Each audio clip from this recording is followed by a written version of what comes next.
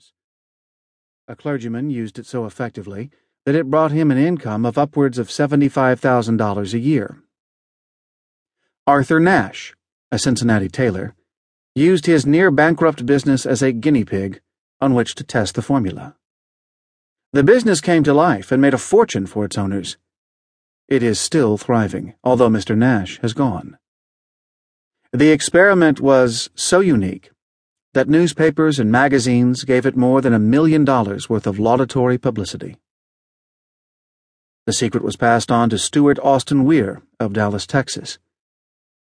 He was ready for it, so ready that he gave up his profession and studied law. Did he succeed? That story is told too. I gave the secret to Jennings Randolph the day he graduated from college, and he has used it so successfully that he is now serving his third term as a member of Congress, with an excellent opportunity to keep on using it until it carries him to the White House. While serving as advertising manager of the LaSalle Extension University, when it was little more than a name, I had the privilege of seeing J.G. Chapline, president of the university, use the formula so effectively that he has since made the LaSalle one of the great extension schools of the country.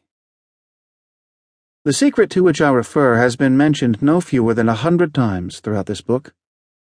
It has not been directly named, for it seems to work more successfully when it is merely uncovered and left in sight, where those who are ready and searching for it may pick it up. That is why Mr. Carnegie tossed it to me so quietly, without giving me its specific name. If you are ready to put it to use, you will recognize this secret at least once in every chapter. I wish I might feel privileged to tell you how you will know if you are ready, but that would deprive you of much of the benefit you will receive when you make the discovery in your own way. While this book was being written, my own son, who was then finishing the last year of his college work, picked up the manuscript of Chapter 2, read it, and discovered the secret for himself. He used the information so effectively that he went directly into a responsible position at a beginning salary greater than the average man ever earns. His story has been briefly described in Chapter 2. When you hear it, perhaps you will dismiss any feeling you may have had at the beginning of the book that it promised too much. And, too, if you have ever been discouraged, if you have had difficulties to surmount which took the very soul out of you, if you have tried and failed, if you were ever handicapped by illness or physical affliction, this story of my son's discovery and use of the Carnegie formula may prove to be the oasis in the desert of lost hope, for which you have been searching. This secret was extensively used by President Woodrow Wilson during the World War. It was passed on to every soldier who fought in the war, carefully wrapped in the training received before going to the front. President Wilson told me it was a strong factor in raising the funds needed for the war. More than 20 years ago, the Honorable Manuel L. Quezon, then resident commissioner of the Philippine Islands, was inspired by the secret to gain freedom for his people. He has gained freedom for the Philippines and is the first president of the Free State.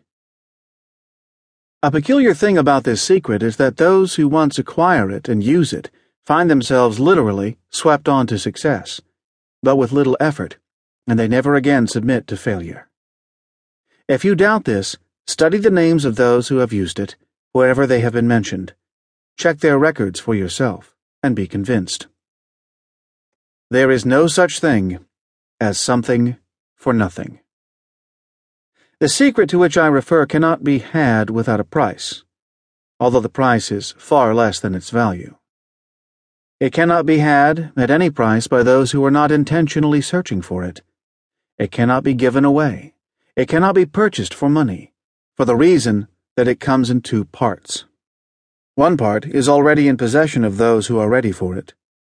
The secret serves equally well all who are ready for it. Education has nothing to do with it. Long before I was born, the secret had found its way into the possession of Thomas A. Edison, and he used it so intelligently that he became the world's leading inventor, although he had but 3 months of schooling. The secret was passed on to a business associate of Mr. Edison. He used it so effectively that, although he was then making only $12,000 a year, he accumulated a great fortune.